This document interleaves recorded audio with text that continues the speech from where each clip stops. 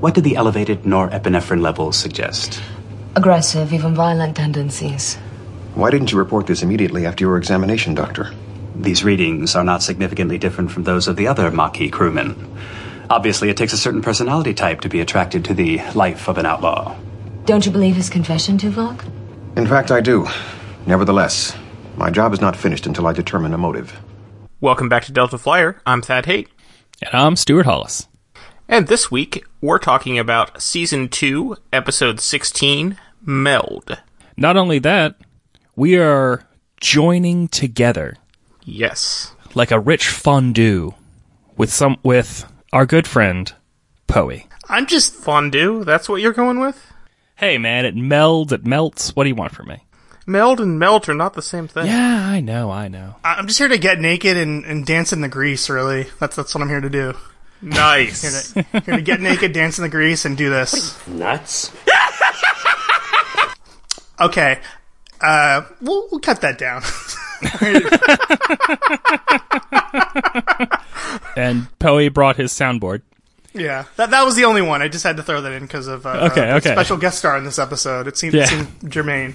Listeners may know Poe and his soundboard from Into the Wormhole, a Deep Space Nine podcast. Yeah, we're Deep Space Nine. Usually, we're taking a break right now, where we're doing Star Trek Discovery. But we're almost done. We'll be back to Deep Space Nine really soon. I just really wanted to make Vince, because he's our Star Trek newbie. He's never seen Star Trek, so we make him watch it. And I just wanted him to watch Discovery because it's about to hit Season 2, and he hadn't seen it, and I really enjoyed it. So I think thought it'd be good to move over, but. I wanted to talk about Voyager with y'all because you are, to me, the Voyager podcast. Thank you. I know there's other ones, but you are the Voyager podcast, yeah. And Meld is one of my favorite Voyager episodes. I like a lot of things that it does. I have a couple complaints, but I think for the most part, it's really enjoyable. Is one of your complaints that the B story doesn't seem to be in any way related to the A story? B stands for betting pool. Oh, the Tom Paris, Ferris Bueller's, the whole thing. Yeah, that's, I like it, in the sense that, like, I like that the early seasons of Voyager tried to do, like, these long, multi-episode arcs. Even if they're minor things, I like that they tried to make that attempt. So that, it's cool for that, but yeah, otherwise, it just kind of, it's typical Star Trek B-plot. It makes no sense, has no connection to anything, and it's whatever. So, it will kind of have a connection to something in the future. Oh yeah, definitely. They pay it off well, I think, and that's why I think it works. I think this is actually the first episode to set something up that we won't talk about until we get to it. Do you? Thank you. Yeah, it's I'll try to keep I'll keep the later episode spoilers down to a minimum, but I mean we do some, but we try in general not to do too much.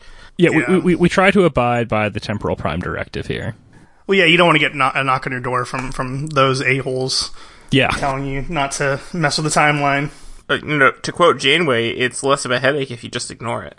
And she's right. She's the only one that gets it, man. Because Kirk's just messing around in there. Sisko's kind of like whatever, and Archer, he's got a whole thing. With oh my goodness! With the temporal goodness. I've been rewatching some Enterprise season 3. I was going to. So I mean, obviously, last week we were talking about Threshold.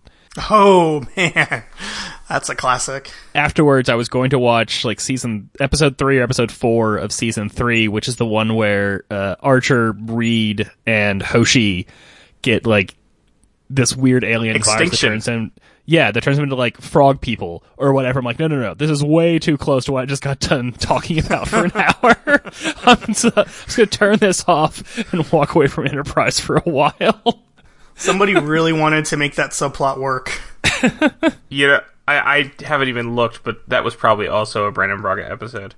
Oh yeah, we just did a whole thing on him. Yeah, you did. I really enjoyed that. Oh, thank you. Yeah, I didn't know how it was going to turn out because I've been a harsh critic of him, and I kind of came a little more neutral on him. But he has a lot of weirder, sci-fi-esque, wacky episodes, and yeah, that definitely sounds like one of them. for sure. Yeah, I try not to be hard on... Actually, so I just looked it up. Extinction was not written by Brandon Braga. But I try not to be hard on Brandon Braga because the guy is hard enough on himself. Oh, especially now. Yeah, that's one thing I learned, like, just doing a lot more research on him. He's, like, really come to, like, take himself to task, and I think it's not really deserved. No, like, because if you watch, any interview that he's done in the past 10 years, he's just talks about how basically any problem that was in Star Trek was his fault. And that's not true. It really isn't. But anyway, before we get way too in the weeds on Brandon Braga and writing credits, let's at least, mention the synopsis from TV Guide, which is my favorite part of every episode. That's all I'm here for, is just to read the synopsis, folks, and then I just sort of tag along and stay on the recording. It's the 3 R's of TV Guide. Reading TV Guide, writing TV Guide, and renewing Arithmeticking. Arithmeticking TV Guide. When Tuvok uses a Vulcan mind meld on a suspect in a murder investigation, the man's psychotic behavior becomes imprinted on Tuvok. That's fair. I don't have anything negative on that one. No, that's much better than the Memory Alpha synopsis. Oh, those are always terrible. They're so bad. Those are the Netflix ones. This one is... Tuvok is plagued by the senselessness of a murder aboard Voyager. That's all it is. Yeah, it's not. I mean, that's not wrong, but like you gotta jiggle their fellas a little bit. You gotta tantalize them. That's not enough. Memory Alpha is usually a little better than that. This one's especially egregious. Now, when you guys say TV Guide, are you pulling it from TVGuide.com, or do you have like an old TV Guide and you're reading? Because that would be awesome. I doubt it, because that's probably hard to do, but. I choose to believe Stuart has a chest full of TV guides. The whole collection. I can neither confirm nor deny the existence of old yellow TV guides sitting in my living room. I'm gonna, in my mind's eye, they are old actual TV guides. That I want this to be pure, and that's what I'm. That's the reality I'm accepting. I write all my notes on paper, so I guess that would be kind of like fitting for me if I was thumbing through old TV guides from the 90s and early 2000s to get our synopses for our shows. I mean, you got to get those collectible covers, man. Yeah, that's right. That's true. Yeah. So this episode originally aired on the 5th of February, 1996, just days before my 10th birthday. Wow. Did you watch it live? I did not. I didn't come to Voyager until how in my early 20s, right, Thad? Like that's how old I was. Like I damn, y'all are young. I trust Thad's memory way better than my own. We watched it in the early 20s. We watched a bunch of it in our early 20s, but you had seen it before, because you were always saying you had seen every episode. Yeah, well, UPN reruns and whatnot. And so, and I thought I had seen every episode, and then when you and I actually sat down and watched through the whole thing, I realized, oh no, oops, I was lying. I had not yet seen every episode. But you watched it what? The UPN reruns were when we were in middle school and high school, when they had it on every evening and afternoon. Sure, no, but I wasn't watching it as it aired. Is the larger point? I did watch this episode when it aired. I'm a month younger than Stuart, so I was only 9, but I did watch it. Well, I wasn't 10 yet. Oh, that's true. Yeah. You hadn't melded to 10 years old yet, and then you became correct. 10. Yeah. I don't remember anything about turning 10. There are basically 2 birthdays that stick out of my head as major big deals. One was when I turned 7, because I got super rad rollerblades and a street hockey stick and everything, and then almost everyone from my class came over and we turned my entire basement into this party room. It was amazing. And then my 30th birthday, when a bunch of my friends came in out of town from Boston and DC and all over and surprised me. That was my 30th birthday, right? That's a good birthday, yeah. Yes, that was your 30th birthday. Thank you. I don't know. I'm old. Time is weird. That's why we did it, to surprise you for the 30th birthday. Oh yeah, you guys aren't. Yeah, for some reason, when you said 10 when this aired, I was thinking that's you're young, but I was only 12. I'm not that much older. It's just I didn't realize how long ago 96 was, and now I feel old. So yeah, Thad and I are 32. Yeah, so yeah, you guys are just just below me. I'm 34, I think. Yeah, I was gonna say, because like the anecdotes stopped that you counting. tell about your childhood are totally match up to the anecdotes that I can think of from mine. So Yeah, we're all the same age. Yeah. Yeah. We're all 1 foot in the grave, basically. Is everyone needs to know. I do remember watching this when it aired, because Voyager's the only one I've seen in its entirety as it aired. And this one I remember specifically because I remember in the credits it said Brad Dourif. I was watching with my dad. And he's like, "Oh, that's the guy that plays Chucky." Hence the sound clip earlier. oh, okay. Yeah, he's good old Chucky, and he usually plays a creepy murderer in whatever he's in. Worm but tongue. Oh yeah, he is Worm Tongue, isn't he? Is Worm Tongue Yeah. also a creepy murderer? Yeah, he's got that he's like the proto Andy Serkis. Like before you had Andy Serkis, you got him.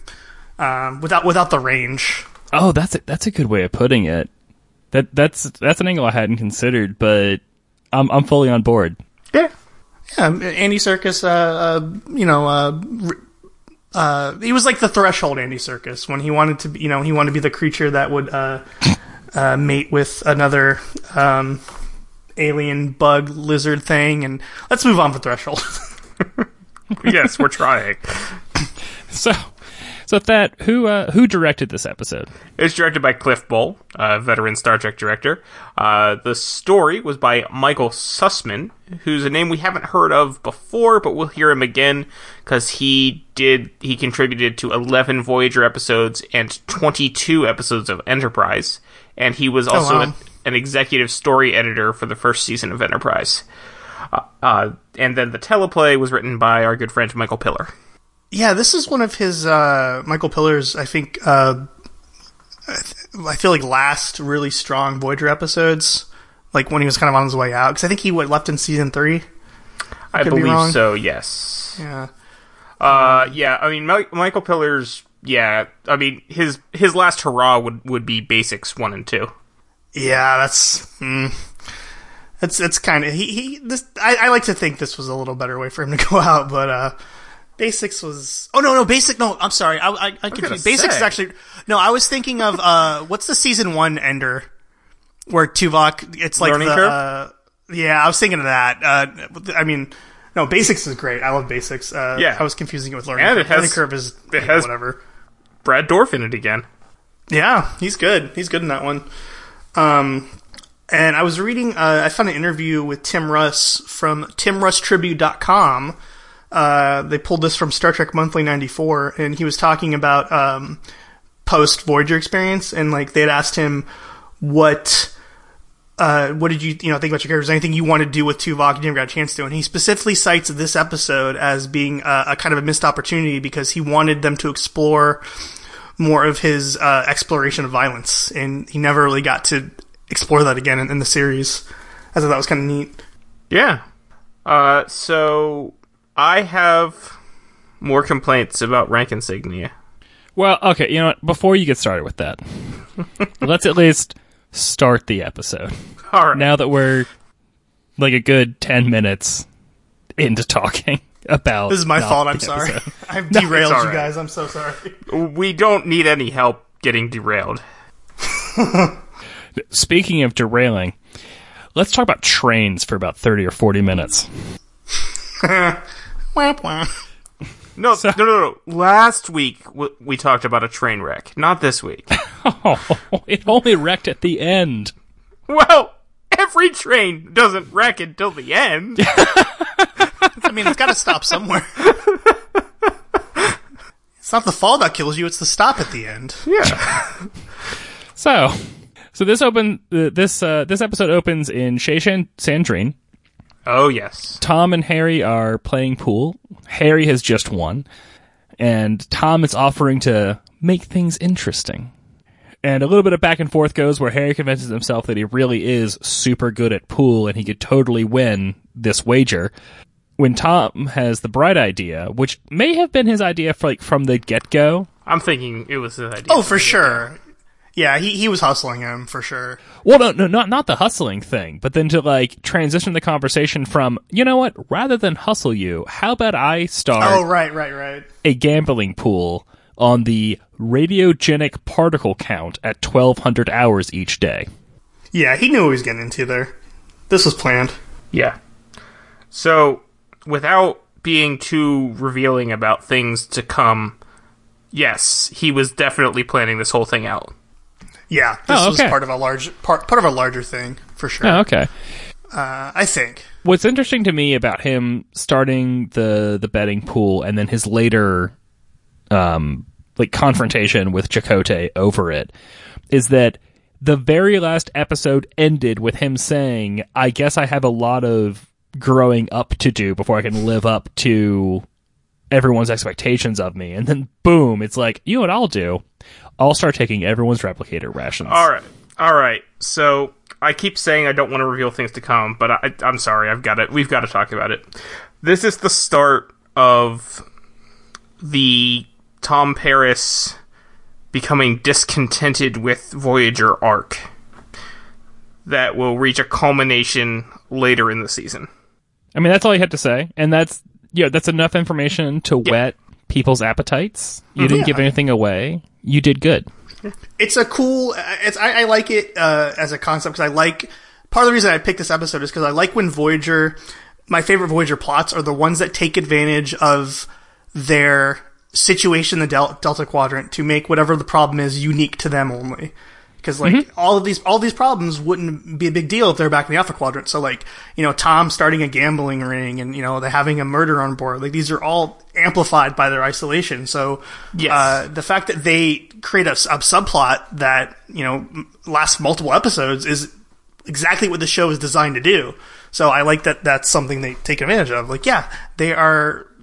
To me, they're more stationary than DS9 because they are actually all stuck in one box and they're moving, but it's the same people every day, in and out. So, this kind of stuff makes perfect sense. Yeah. DS9 at least has people coming in and out. They have a constant comm link back to Starfleet. And if Voyager was in the Alpha Quadrant, Tom Paris would not have been on board after they completed their mission in the Badlands. He would have gotten. This would have been he would have gotten his reduced sentence. Maybe he would have been released from his present colony or whatever it was and let back into the general population, but he wouldn't still be on board the ship. Did has the episode come up yet where Harry has a Twilight Zone experience and he's that was non sequitur. That was earlier this season. So that's I was actually going to comment. Yes, we know Tom Paris would have been out of prison at least by this point. Yeah, he would have just been basically doing what he's doing here, only drunker. But he I actually wonder, I guess we'll get to it, but I have questions about why he's the one that gets the guff from Chakotay, because I feel like he's not really doing anything wrong, unless the implication is that he's rigging this entirely and that no one can ever win. But they're all just as guilty for participating in it. Yeah, I didn't necessarily have a problem with the betting pool. I think it's the fact that he's getting this. He's skimming off the top. That's the part. Well, it's that he's skimming off the top, and he's a senior bridge member. Yeah, right. He should. He's not Quark. He should know better. Yeah, if he was just some crew member, basically anyone other than Harry or Tom. If it had just been a crew member who decided to start this betting pool, it probably would have Chakotay probably would have allowed it to run longer or indefinitely. Heck, even if Neelix had started the thing. See, I feel if Neelix did it, it'd be fine. It'd be a morale booster, and but he does it, and it's seedy. But Neelix wouldn't have skimmed off the top either. Right. Neelix probably would have sort of skimmed off the top in the sense that he's he would say he was taking it as as the handling fee or whatever, but then it would if a winner had ever come up, he maybe would have been and the 6 rations that have been accumulating as the handling fee go to the second closest person. Or he would have put them all together and made a big feast for everybody. Right, exactly. Yeah. And so nobody wants to eat. It would just be just a lunch table mush. It would be all Leola root based. There would be 7 layers of Jabalian Leola root stew or something. Oh, gross. So I think it's the combination of him skimming off the top, which maybe Chakotay would have turned a blind eye to longer, and he's a senior bridge officer. Okay, that makes sense. My other question about Neelix, because this comes up pretty soon, did he appoint himself morale officer, or was that something that Janeway gave him? So yeah, basically, like in his initial thing, like in the very first episode or so with Janeway, he was like, "I can be morale officer," and Janeway's like, "Yeah, okay, fine, whatever." It sounds like something he would do. I'll just give myself a job. That way, I'll be useful. Yes, right. Basically. I'll be your guide, your cook, and your morale officer. And all the things that the ship needs, apparently. Yes. So speaking of things that the ship needs, we cut to the engine room, because that's something that it does need, unlike chase entry. And here comes my rank sticking point. Okay, well, first we're going to talk about that there is some kind of a problem with Conduit 141. Literally, the first word uttered when we cut to engineering is ensign. And he's not wearing ensign pips? 2 weeks ago, he was a crewman. So, did he get promoted? And Hogan. Okay. And he's still wearing the same black line inside his McKee provisional rank that I said shouldn't be crewman because it should be a non-commissioned officer, but it also shouldn't be ensign because an ensign would be a yellow line. I wonder if maybe it was a field commission because maybe someone died off camera and they promoted him in a hurry, but it's not official until they haven't gone through the ceremony yet. Okay. But also, I'm trying to give him the benefit of the doubt. that is a thing in the Navy. Lon Suter is wearing the same provisional rank pin with one black line in it, which would typically, you would think, mean non-commissioned officer. He's referred to as a crewman multiple times, except at the end of the episode when he's referred to as a crewman, and then less than a minute later you hear Janeway entering her captain's log and he's referred to as an ensign. Maybe crewman is like kind of colloquial, like when they're, maybe that they're ensign, they're not always ensign. Sometimes they can also be crewmen. They're just sort of generic, whatever sometimes. Like, so you mean it's like saying soldier or sailor? Yeah. Or Marine. Yeah, that's basically the same point that I was going to make, but I will throw in once an ensign, always an ensign. Yeah. Especially if you're Harry Kim. As exemplified best by Harry Kim, but it's also... Okay, so that... I would accept that, except for the fact that it's crewman, which would be which we assume is just the unranked person at the bottom. You don't call, in the Navy, you don't call anyone who isn't a seaman. You can say they're all sailors, but but a seaman is a seaman. Okay, but anytime anybody is being held off the ship, there's going to be a line by Janeway or Chakotay to say, "You need to release our crewman." That's a fair point, yeah. Okay, but they also use it in a way that sounds like they're saying it's a rank. Like, when you say crewman Hogan or crewman Suter, it doesn't sound that way. Well, think like airmen in the Air Force. Like, every time someone gets referred to as an airman on Stargate, they're not necessarily just an airman. Yeah, well, they're supposed to be. No, I know they're better at this than Star Trek is, but it's like, according to the wiki, I don't know how this is always tenuous, and best if it's like official or how but they kind of split the difference and say that it is a rank. There's a rank of crewman, but it is also often used as a generic term to anybody on the crew, which. So maybe it's more that Suter was an ensign. It's just that he's listed as a crewman on his wiki page, but maybe he was an ensign who just was more often or not referred to. But you never they never use it to refer to anyone other than these apparent ensigns, maybe ensigns. Like right when there's when they're being held off the ship. But they're never actually. But at that point, they're never saying crewman X.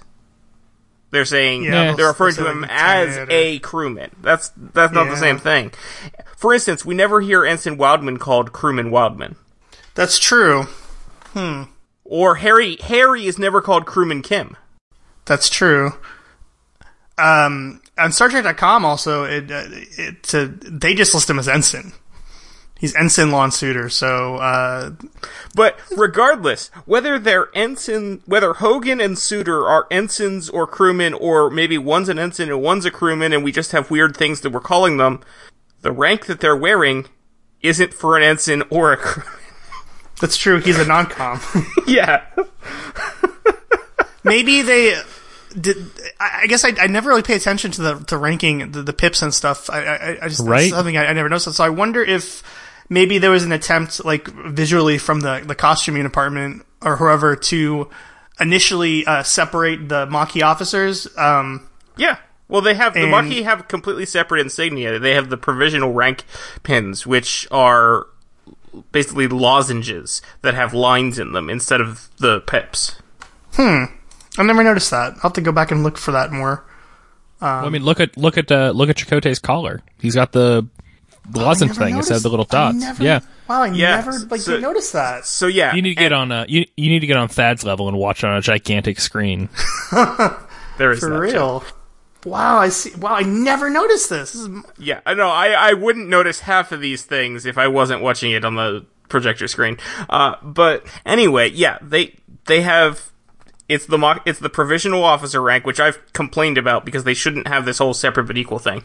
But anyway, it's the provisional officer rank, and for Chakotay, for instance, has 2 yellow lines and 2 gold lines and 1 black one, indicating a rank of lieutenant commander. Yeah, so I guess they just... So a black line would be the equivalent of a black pip, like O'Brien, and it would indicate a non-commissioned officer. But anyway. So, obviously what happened here, I realize what it is. Janeway clearly was going to promote him to ensign, and she was a slip of the tongue.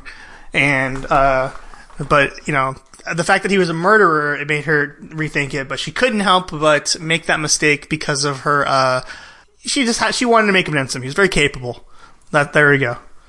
She likes Brad Dourif. Who doesn't? Who doesn't? So we're in the mess hall. What? We are. We're done with engineering, because if we keep talking about engineering and We didn't actually talk basically about like what happened in engineering. nothing happened in engineering. There were like regular, ordinary engineering problems.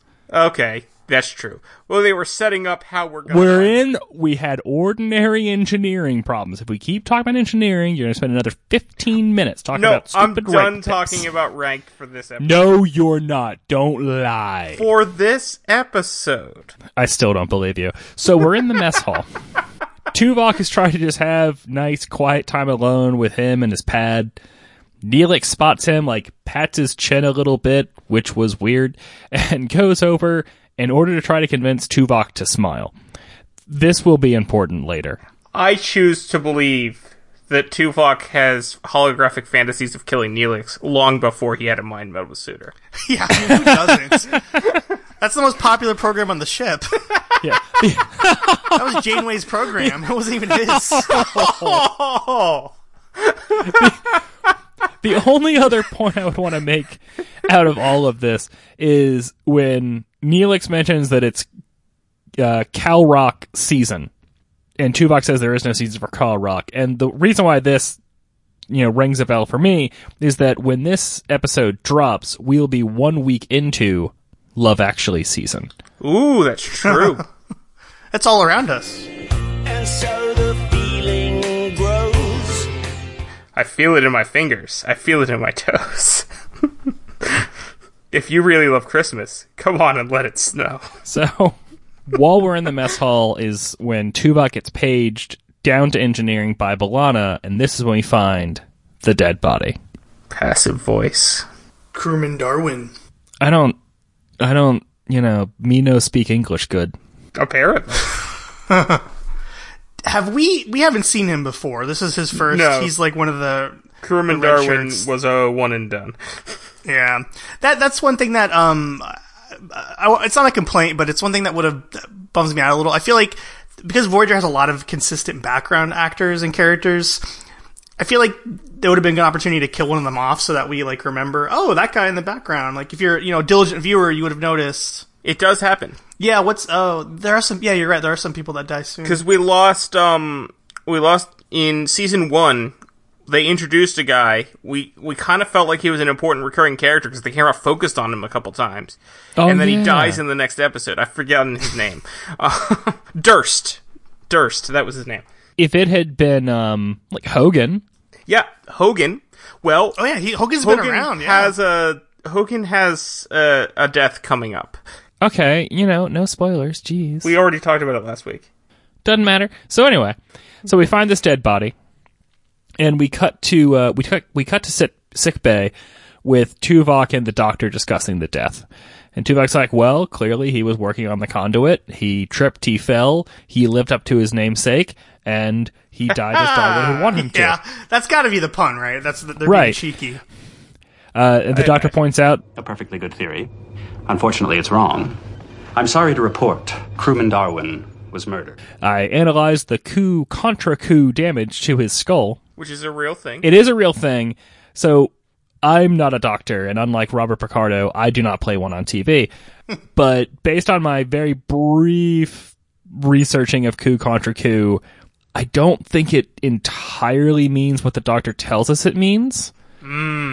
It's a thing of... So apparently, like with coup contra coup, it's a thing where... I mean, as Newton tells us, for every action, there's an equal and opposite reaction. So if you get hit hard on the front of your head, since the brain is like suspended inside your skull, it is also going to rebound off the back of your skull. So the coup is the impact, and the contra coup is where it hits on the other side of your skull. Being able to say, like, because of coup contra coup, I can tell if this was something impacting the head or the head impacting something. That I'm not sure about. He could be right. I'm sure they consulted with at least one actual real doctor when they double-checked this script. I mean, they weren't like just winging it. At the very least, it was somebody who wrote for Law and Order. They called up one of their other NBC Yeah, no, of guys. course. Like, Yeah. Hey, That makes sense. guys. Yeah. It's a very Law and Order style murder answer. Like, oh no, well this fill in X medical term and then get approximate. Get as close as you can, and it makes sense. Yeah, so I'll give them the benefit of the doubt that my brief cursory research on this was not complete because it was brief and cursory, and I'm not a doctor. So we find about this, and we learned that he was hit on the back of the head and then stuffed in the conduit. What a way to go! That's how I want to go out. Don't we all? Stuffed into an EPS conduit? Who doesn't? Yeah, Right. I mean that's like I went to a EPS conduit fantasy camp, and that's pretty much what they do for you all month. They just hit you in the head, stuff you in there, and then you wait a while, and they take you out. And they just keep doing it. It was great. That sounds like good times. Was it a 1 week program or 2? Because I feel like you don't get the full experience unless it's 2 weeks. It was 1 week, but it's the second week was just too expensive, and honestly, it's gotten a bit too commercial for my taste. It used to be about the conduits, man, and now it's just I hate trying when to that sell you- happens. trying to It's sell like, you the ad space, and like you try to keep an experience pure, and they just go and commercialize it. They put avocado on all the things, and just like there it goes, like avocado conduits. Avocado. damn millennial conduits. So now we're in Janeway's ready room. We have Chakotay, Tuvok, and Janeway, and then B'Elanna joins us, and we find out that Lynn Suter, ensign, crewman, commander, Lon. I don't care what his rank is, Lawns. him too, was the only other person on duty at that time.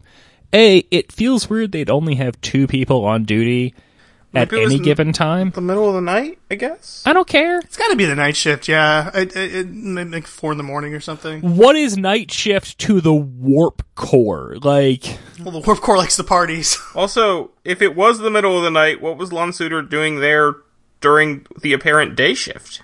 Oh yeah. yeah. I guess, yeah, it's weird. There was only like 3 people there, so they don't really specify when the shift was happening, so maybe he was more premeditated than he originally led them to believe. Because, yeah, otherwise, yeah, why else is he there? Yeah. No. Actually, hold on. We can say what time it happened because Tuvok... Can we? Yes, because Tuvok confronts Suter with the time that he logged out of his station. It was 22:14 was the time of death as recorded by the doctor. He logged out of his station at 22:07. Okay, so yeah, that's the middle of the night. Well, not middle of the night. It's the beginning of the night. No. we know. B'Elanna just told us that it was like the night shift or whatever. My thing is, why are there only 2 people on night shift in engineering around the warp core? How much babysitting does the warp core it's the need? thing that makes all of their power. They're 70,000 light years from home. If this thing hiccups, they need people to fix it immediately. I feel like they should have double shift, double crew on every shift all the time. They should have more than 2 people. All right? They should have more than 2 people. It was a bathroom break. They all happened to be away. Okay, fair enough. Anyway, so we get a little bit of backstory on Lon Suder from Chakotay and B'Elanna. Nothing from Tuvok, because although he was on board Chakotay's ship at the time that the same time as Lon Suder, they never got into any of the rough and tumble with the Cardassians. They never saw Suder's bloodlust. Yeah. At the same time. And what we get from Chakotay and B'Elanna is that he is a cold individual. He just loves killing. He's Krombopolis Suder, basically, is what it boils down to. Oh boy, here I go killing again. Janeway tells Tuvok, well, clearly this is where your investigation needs to start, which, when she says it, it feels like she's effectively saying, well, this guy sounds like a bad egg, you should start here. Yeah, I know. When in reality, Tuvok was already going to start with whoever else was in engineering at the time of Darwin's death. Exactly. Yeah, he was the most logical suspect just because of his proximity to the whole thing. Yeah, and since apparently it was only Lon Suder, that was going to be his first suspect anyway. Yeah, that makes sense. Yeah, Janeway doesn't like him. I feel like she doesn't even know who he is, really, outside of this and it. This is the first time she's even really hearing anything about him, which I guess it makes sense. She's got 175 people on the ship. 158 or something like that. Oh, is that many? Yeah, I forget how many it is. We narrowed down the number last week, and we've both promptly forgot it already, but it's 140, 150, something like that. It's 150 something. They've been in the Delta Quadrant for 1.5 years now, we think. She should have, gotten some FaceTime with everyone on board at this point, since it's not like she can get new crew members. It's true. Make it a point to meet with everybody at least once, and just be like, hey, I'm your captain, especially the Maquis people. Okay. Oh, yeah. By the end of Meld, it's 157. Okay, cool. Well, start off not unintentionally funny. Not by the end. By the beginning, really. Okay. In Threshold, it was 158, but in Meld, it's 157. Yes. Well, what would have 159 if the whole impregnate Lizard Janeway thing had worked? Well, there were three of those they babies, had 3. So that Yeah, so it'd be 160 even. But they left those behind on the planet, so Oh, you're Yes. right. They did work. So yeah. So Which I'm fine with. So Yeah. I think it was abandonment. I can't wait for that short trek. What are the lizards doing now? building a whole new advanced civilization. I'm actually surprised there isn't a Star Trek novel about the lizard babies. You would think there would at least be a comic or something. Somebody would have done that, but I feel like maybe it's we all just agreed, let's never talk about this again. So yeah, there's this great scene where this episode's interesting in that it tries to do a lot of things where it tries to have a discussion about euthanasia, or I guess not euthanasia, but capital punishment, I should say. Yeah. It tries to answer the question about what do they do in this situation, because they can't just lock him up, for 7 years, and it gives Tuvok a kind of moral dilemma. We learn Suder was the murderer. It's weird that it tries to swerve away from that for an act where he's I don't know why. Yeah, that was strange. I don't get why they did that at all. If he has his first sit down with Suder, and Suder's like, nah, I totally didn't kill him. I barely knew the guy. I was doing my job. He was doing his. I don't know why the computer said I logged in at 22:07 and this guy died 7 minutes later. I can't answer that.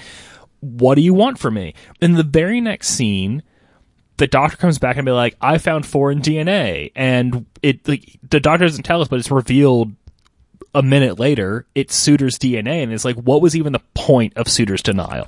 Yeah, I guess thinking from a structure point, maybe they were trying to ramp up the tension of his just cold-faced lie.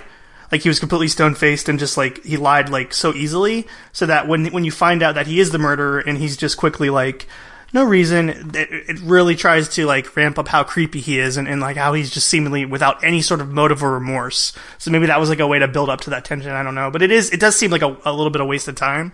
Yeah, no, I feel like they could have done like the no remorse coldness thing if the scene had gone. So tell me, Lieutenant, are you interviewing me because I'm Maquis? Are you starting with all of us Maquis folk first, et cetera, for like a couple of lines, and then like, well, it's like, well, I must ask you, did you kill him, Ensign Suter? Yes, I did. Yeah, that would have been great. Yeah, I like that a lot. That would have been perfect. And then you get the act break after the No Reason, and then, and then whatever commercial would have played. But yeah, it's, it is there's a weird bit of pacing to it. And then when they get to the second act, there's this weird, this might have been the first act, but my other complaint about this episode is, so there's offhanded line when they're talking, when Chakotay and Janeway and B'Elanna and Tuvok are talking about Suter. There's like this throwaway line that, oh, well, he's a Betazoid. It feels like initially, and I haven't been able to find anything from this, but like my conspiracy theory is that he would have been human. And they backed off of that because you can't have a human in the Federation or Starfleet acting like this.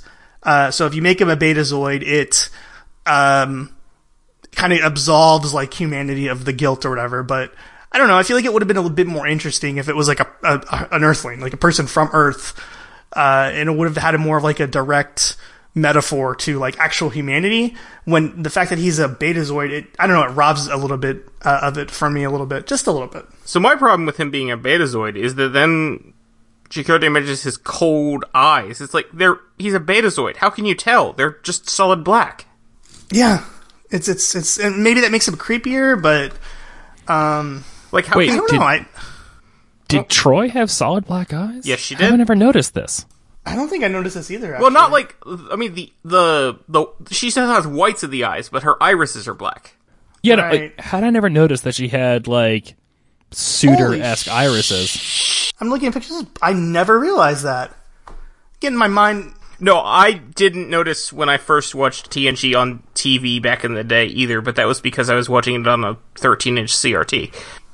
Yeah, it's harder to tell in that way. I guess that means Major would have had him too. Lwaxana. Yeah, Lwaxana had, I think. Now she should have, anyway.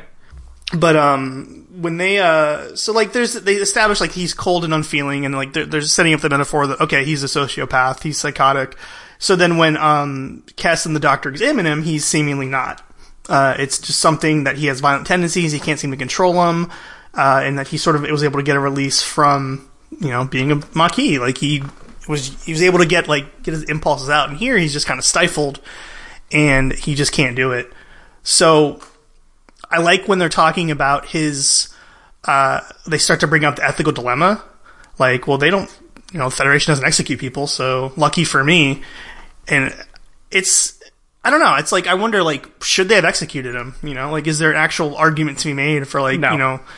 This happening? I don't believe in capital punishment at all. I don't think they should have, but like... There is no argument to be made that is logical for that, and it amazes me that Tuvok thinks that there could be.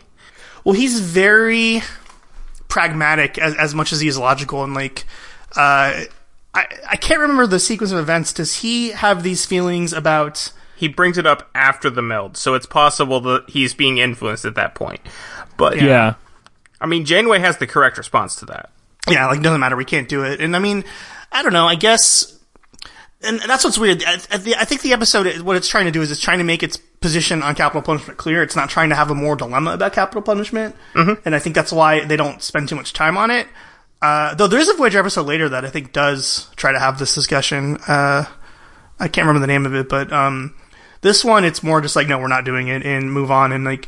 Tuvok, when he brings up the idea, and we get the sense that maybe he's influenced, I feel like there's also, in the same way that Suter is a Betazoid, so that he is kind of absolving humanity a little bit, so humanity doesn't have to be like, no, we're not like that.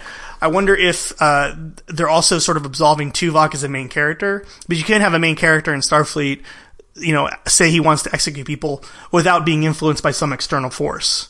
So, oh no, well he's under the influence of Betazord mind magic because of this meld and because of Suitor's craziness. So he's not actually suggesting we kill him. He wouldn't do that under normal circumstances. Like they're giving him an out as a character, which I don't know. I can see what Tim Russ was saying about maybe it being a missed opportunity, but it's kind of one of the episodes where like they have a lot of Tuvok Goes Nuts episodes, and this is like the first one, I think.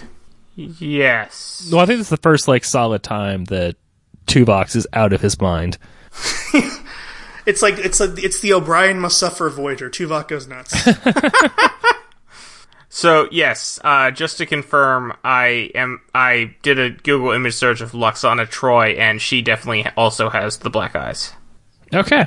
Oh wow, learn something every day. I never realized any of that. That's mind blowing. Yeah, and I never noticed it at all. So you hear that, cosplayers? If you're not wearing the contact lenses, you're failing.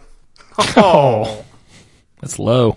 So what do you guys think of this mind meld thing? Like they as a device to kind of make Tuvok sort of lose his, because I feel the implication is that like some of Suitor's violent impulses infected Tuvok, or do you think that it's more about his impulses were already there and Suitor just sort of brought them out?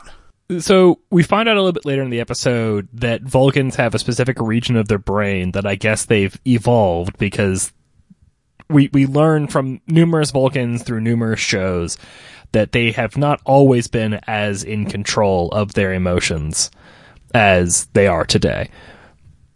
So apparently they have like whatever region of the brain that is there for emotional control, they had over the centuries, like it's double size or whatever. Like it's way bigger and way more in control. But whether or not Tuvok always had these like murder impulses in him, no. I think that the premise that the episode throws us, which is that when they meld, Suitor got some of Tuvok's emotional control.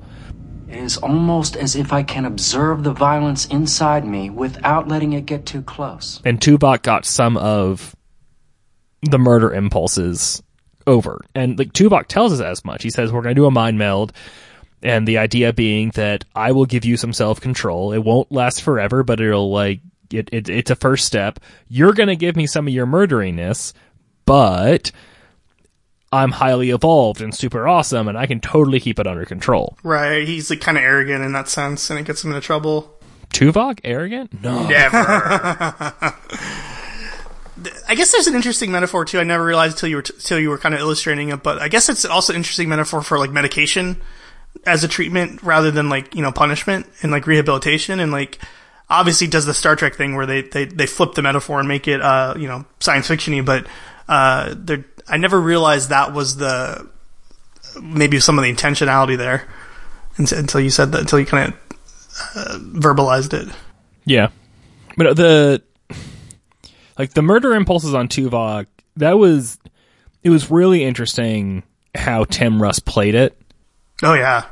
Like he's definitely in control for the first like while. I don't know how much time is really passing. No, let's call it a day. But then, yeah, he does this holodeck program, which you don't realize at first, where he's back in the mess hall, trying to mind his own business again. Neelix comes up and starts, like, getting all handsy and being like, I'm gonna make you smile. You have to, like, literally put my hands on your face and force it into a smile. Oh, yeah, it's very frustrating to watch, so yes. I think that this is really shocking. Like, you know, it's funny to joke and like, yeah, haha, Neelix dies and haha, it's kind of funny, but it is really dark and disturbing. This is probably one of the darkest things I feel like Star Trek has ever done up until this point.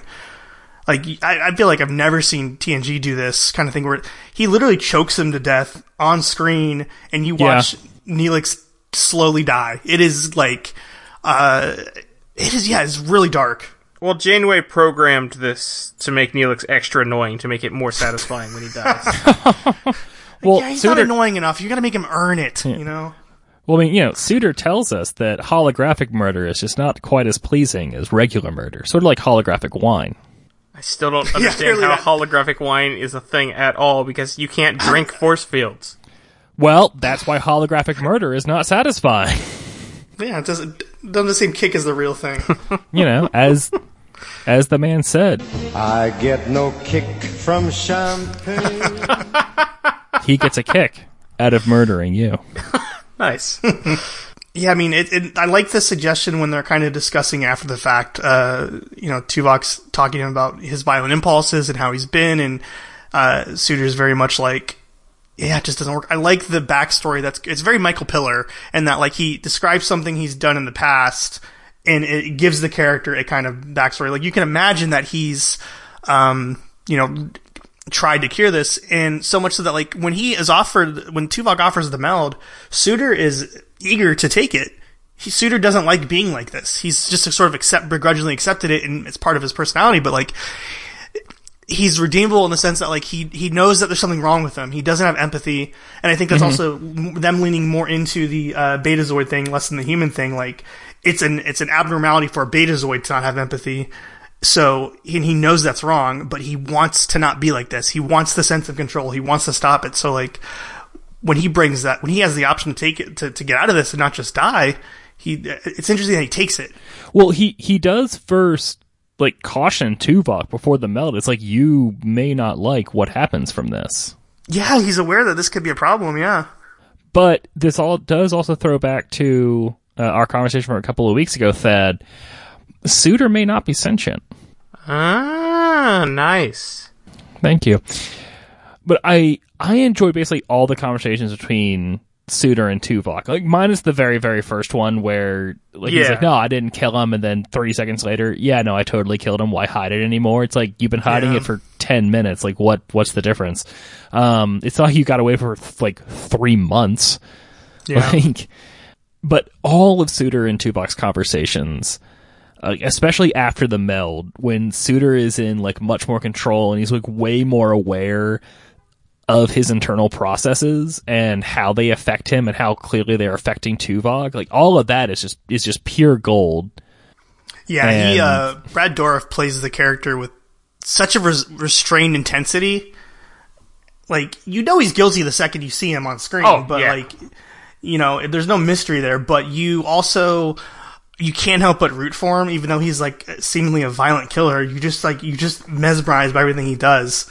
And the scene when he talks about the meld, with Tuvok being a form of violence, I really like that they're kind of taking a task, the idea of the mind meld, because I could be wrong, but I feel like up until this point, it's always been this sort of, like, Star Trek mysticism thing where it's like, it's just like this problem-solving device where, we need to put someone's consciousness in a doctor, or we need to, tell it to communicate across time and space, but, like, when he refers to it specifically as a form of violence, as a penetration, as a penetrative act, it really reframes how kind of, you can think of, like, the backstory of Vulcans, how they evolved, like how this telepathic thing might have originally been used by them when they were a more violent, emotional species, and it's another good, like, bit of, like, kind of Michael Piller world building within the details of the dialogue.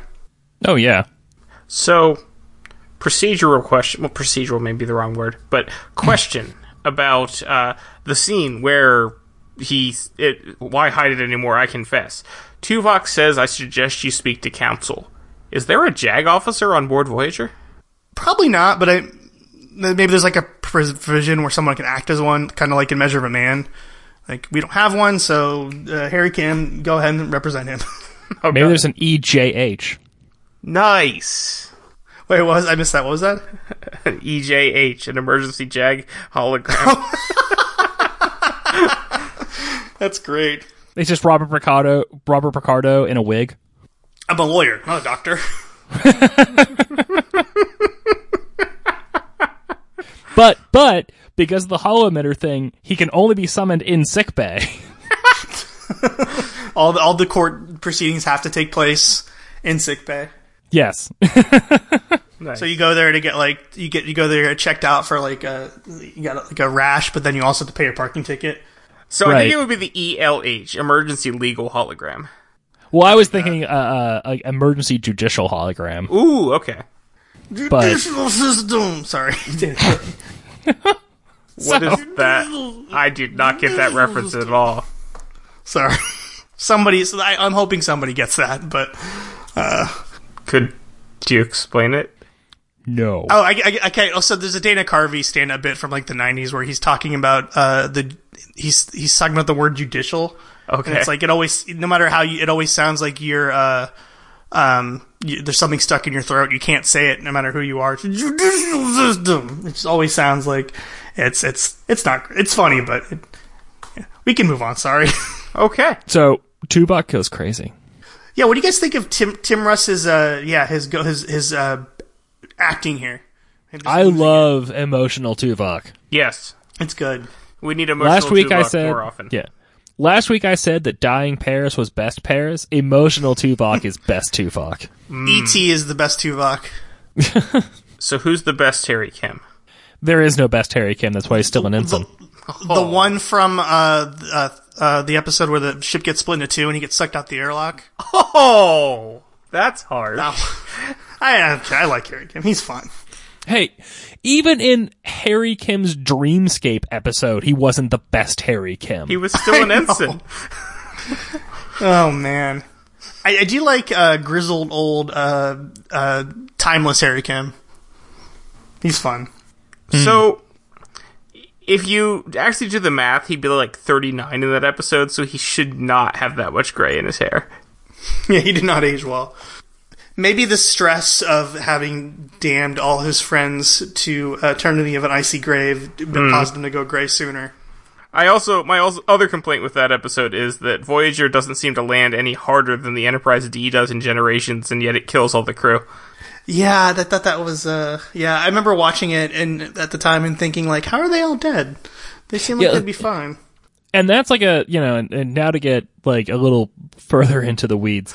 And that's like a weird thing because like on the one hand you have Enterprise D, which has the separated saucer section, which is designed to protect its inhabitants while the battle section went off and did its thing. So it kind of makes sense that the saucer would like be hardier, but the flip side of that is that the Intrepid is designed to land on planets. Mm-hmm. Yeah. This should have been okay. Yeah, like surely the Starfleet engineers who designed the thing were like, you know what? At one point, the landing leg might fail, and they might land hard. Maybe we should add some reinforcement to this. Well, those engineers didn't think they needed to put a landing leg under the saucer, so who knows? How dumb would like the extra long spindly leg coming out the saucer look, though? It would look dumb, but it would be the only way that the ship could realistically stand upright on a planet. Have you ever seen cantilever buildings? Boom. It's like that's way too much work to put into something. Cantilever. It's like the lifeboats on the Titanic. You could put them there, but it would make the ship look ugly. So, the heck with it. And they didn't think they'd be landing on an ice planet anyway. So right, yeah, no. Ice planets don't exist. Emotional Tuvok is fun. Like he's. I feel like this is the first time we get to see this side of Tuvok, and Tim Russ he has a lot of fun with it. Like he goes from like just deadly serious to kind of wacky and intense, and like talking like it'd be a great study on primal Vulcan rituals. Let me stay like this for that's a good line. It's just really fun, and like I do think they undersell they try to create this like drama plot point with like we don't know how long it could be like this, and it turns out it's only a couple minutes. But mainly because he breaks out and he tries to go kill Suter, and Suter's ready to die, and I like that he kind of reasons with him like, yeah, I'll die, but are you ready to kill me? It'll change everything about you. And I guess I'm a little fuzzy on the mechanism of his I guess inability to kill him, either because he couldn't or because he just sort of like stopped. Well, I think it's because like the first round of the treatment was taking hold, and it was like, okay. and the doctor says this later. It's like, it may be hard for you to believe, Lieutenant, but what happened is encouraging. Oh yeah, you're right. Like his emotional like control center has been reset, and it's starting to take back over. It's taking hold, yeah. And this means he's not going to play Cardassian Pinochle. Oh God, that was dumb. Yeah. Why is it just Pinochle? Why does it have to be Cardassian? Or why can't it be some other? Because it's Star Trek. Yeah. So does that mean that the Cardassians invented they saw Earth Pinochle and were like, we gotta make our own version of it? Or did they already have a game that happened to be called Pinochle and with Cardassian rules? Well, maybe it's they had a card game with their own rules and everything that as soon as a human saw it, there was like, hey, my uncle used to play a game like this. I like that a lot. That's cool. I like that. Yeah. Because everybody's uncle plays Pinochle. It's true. It's true. Yeah, no one plays Pinochle, but their uncles do. Mm-hmm. Nobody drives in New York. The traffic's terrible. Right. So when he has this kind of... I thought it was interesting, too, like... So, I guess they're chalking his actions up entirely to the Suitor consciousness thing, but, like... Yeah. They kind of let him off the hook for attempted murder. I feel like this would have been a great time to bump him from lieutenant commander to lieutenant. Yeah, maybe, because I feel like he's at fault for the mind meld. You're just trolling me now, because I said I was done this episode. No, like, it wasn't an intentional troll, but it was like, sort of like what I was thinking the entire time on the second watch through after having got to the end the first time around. I still think it should have happened in season 1, in Prime Factors. That'd be a great opportunity too. Fine, then bump him down to Lieutenant Che-Chi. Oh, only one level above Harry. He has to work as the ELH for a while. Yeah, but it's not like Tuvok has to worry about it. Harry's not going to get any higher, and Tuvok will be right back to lieutenant in no time. Yeah, that's true. Like what Tuvok did, whether or not there's any sort of, if not like a standing regulation, then at least sort of like a handshake agreement between Vulcans and whoever the commanding officer is. Like, don't do mind melds willy nilly. That's just not cool.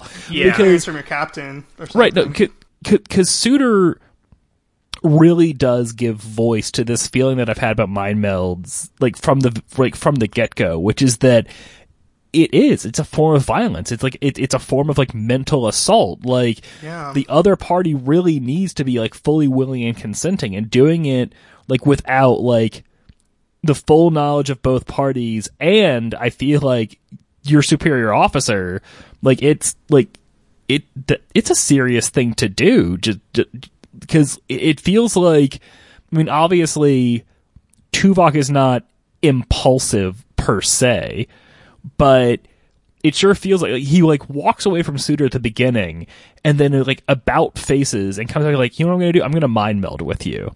Yeah. Yeah, they really undersell, I think, his curiosity being the thing that drives him to do this. Because he cannot let it go. He cannot understand why somebody would just have violent impulse.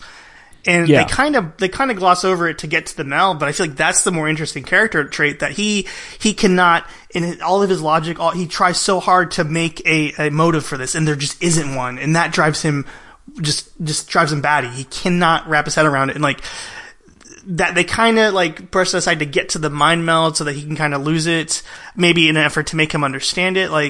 I wonder if you could maybe make the argument that he didn't do the mind meld in order to, potentially cure him. He did it so that he could understand it, because he needed to know that badly. And in his arrogance, he assumed he could fix it. That's kind of what it felt like to me, because we saw him struggle with trying to figure out how and what the motivation was. So I feel like a big part of Tuvok's motivation was doing this so he could understand Suitor's motivation. Yeah, and he should be held accountable for that. They're just kind of oh, I'm sorry I insulted you, and move on. And he could have killed, when he could have killed Suitor. What if the force field broke when they had him in sickbay? He could have killed Janeway, the Kess. He really screwed the pooch here. Yeah, and he knocked out the MP that was guarding Suitor, but he could have killed the MP. He could have. Yeah, he's Vulcan. He's super strong. So he doesn't get enough. It's interesting that Janeway just doesn't punish him at all. They don't even really. She does tell him don't do this again without permission, but it's kind of just a slap on the wrist. He should be. He should have been punished for this. Yeah, it had this very, very real feeling of oh, don't worry about it. It's all water under the bridge. You weren't in your right mind. And it's but no. It's all mind under the meld. Nothing to worry about. Yeah, my other nitpick is like, I do like that Suitor becomes a reoccurring character, but I don't like the way it kind of wraps up with Suitor will be confined to the quarters for the rest of the trip, and Tuvok's making a recovery. Like, it's just kind of like, I don't know, they feel like they could have had more of a, like, the last scene should have ended with Suitor, I think, rather than Janeway and Tuvok. Well, it's the mid to late 90s, and so it was still very, episodic. How TV for sure. was made. Oh, for sure, yeah. Like I mean, as with so many episodes, this could have easily been a 2 or 3 episode long arc. Yes. Of like coming to terms with things, and like we could have had an entire episode spent on like just on investigating and like interrogating people. Yeah, and like the mystery, and like always like coming back to Suitor, but him not giving it up. You know. Yeah. I mean, it is easy to like judge Voyager by modern standards and fault it, but it's 90s Star Trek, so it's, you know, DS9 does the same thing. It's very episodic for more of its run than it's not. You know, people like to mythologize DS9 as being this, you know, completely serialized thing, but it's really not as serialized as it is more so than other Trek in the 90s, but it's, you know, it's in Voyager though. These first 3 seasons are pretty serialized for Star Trek. I mean, they have a lot of reoccurring bits, and like they really make an effort to like establish an internal continuity of like rations and supplies, and like this is kind of more texture to that. So it's cool. I mean, these are all minor nitpicks. I really do, for the most part, enjoy that this episode does it does the thing that I think Tuvix failed at, where it has an actual kind of moral dilemma where it kind of puts a character in one of our characters they grow from it, they learn from it. It develops a background character in a way that's interesting, that they sticks around for a bit, and it's all good. It's a great episode. Yeah, I agree. This is definitely one of the best episodes of the season for sure. I enjoyed it a ton. I thought that Brad Dourif just played the hell out of that character. Oh yeah, he makes that character Oh man, and the writing was so on point, especially all of the conversations between Tuvok and Suitor. It just, you know, like the one line where it's, you know, like, I can promise you this will not silence your demons. Like, oh man, like this was so good. Yeah, he's still got it. He's still, you know, even though Suitor is like a little relieved, he's still there. He's still struggling with this violence. And there was a good interview with Michael Piller where he was talking about a thing that they wanted to explore more, where like the backgrounds of the Maquis, and this line that like nobody asked for resumes. Like they were just people that signed up because they could get the job done, and they weren't going to ask questions about why they wanted to do it. So this was a good chance to take advantage of that. Yeah. Which is kind of fun. And I guess he also consulted with a psychiatrist, and like they had to look at the script and be like, you know, let's talk more about capital punishment and like the psychology of violence. And he really did his homework to really. I think someone, I don't remember who said it was Thad or Stewart, but he mentioned that they probably consulted someone. It looks like he did. So, you know, yeah, no, he definitely did. It feels very authentic in that sense. But yeah, all good stuff. The directing's really good too. Cliff Bole, he does a really good. He's good at making the tense scenes not cheesy. And that's sometimes they balancing act with Star Trek, but you know, you really do. I mean, the Neelix thing I think is probably one of the. As dark as it is, it's also very well directed because it is shocking, and they very rightly don't pull the camera off of Neelix during the whole thing. So you feel you're in that moment of just intensity that Tuvok's having, and it's just like you don't want it to keep going, but it does. And then they give you it's a holodeck. You know, he didn't actually kill Neelix, but. You kind of know, even know, like, he's not actually killing Neelix. You know it's a holodeck, but you don't care. It almost makes it more creepy. When I was Neelix is still alive. Okay, so as a 9-year-old watching this, I thought he had killed Neelix. Oh wow, yeah. I mean, they definitely want to trick you, you know, because 9-year-old me wasn't quite as up on the nuances. 32-year-old. Sure. Me. Yeah, it's a good trick, but it's not like. It's not intentionally deceiving the audience, like in a way that's like not earned. Yeah. It doesn't feel like a cheap trick or like a way to cheat the audience out of something. But it's a good use of the lore to give us a good act break. So I don't know if this is your thing or whose deal is it to do the bacon game, the 6 degrees game? Oh, that's Vince. I didn't prep for that much for it. If you have one, Stuart, lay it on us. Yeah, if you have one, go nuts. Yeah. Well, I was wondering, especially in light of the fact that Brad Dourif was Wormtongue and the voice of Chucky and all, it has 150 credits under his belt or something. Just an idea of if we could connect Brad Dourif back to Tim Russ outside of this episode. Okay, Brad Dourif was Wormtongue. Wormtongue was in Lord of the Rings with Ian McKellen. Ian McKellen was in X-Men with Patrick Stewart. Patrick Stewart was in Star Trek Generations with Tim Russ. There you go. See, that was way easier than I was expecting it to be. I had forgotten all about Ian McKellen. Yeah, I forgot all about Patrick Stewart, so... Oh. That's why you get the big bucks. All in all, a great episode. It sounds like, it was, thought-provoking. Got a good conversation out of it. If any of our listeners are worried that we're not going to have quite as rollicking a conversation next week, all I have to say is, dread not. We will return, and we will have plenty to talk about. One nice pun. I like that. So, yes, as Stuart points out, next week is Dreadnought. Thank you for listening this week. If you enjoyed this, you should also check out our other podcast, Stargate Weekly. You can find and review both on your podcast player of choice, and you can also reach us at our email address, deltaflyerpod@gmail.com. I'm at Tyrannicus on Twitter. And I'm at Gamicus. You can find me on Twitter at thePoey, TAGPOEY. If anyone wants to listen to us, Into the Wormhole, we're a Star Trek podcast where we take a Star Trek newbie into the Gamma Quadrant and beyond. New episodes every single Wednesday. We also have Patreon, patreon.com/wormholepodcast. You can get early access to that show and exclusive access to our other show, Into the Wormhole Runabout, where we do deep dives into extended Star Trek topics like movies, comics, TV shows, all the extra books, all the extra stuff. And you can follow the show on Twitter at DeltaFlyerPod. And that's our show. Yeah. Stopping. Oh, yeah. So thanks for having me on, guys. First of all, it was really fun. I like doing this. I definitely will probably try to reach out and hopefully do more Voyagers episodes with you, because there's... Absolutely. I do I dump on it a little bit sometimes on the show, on Wormhole, but I do really enjoy it. I'm just hard on it because it comes from a place of love. Because we don't have conversations about pit insignias and stuff, so...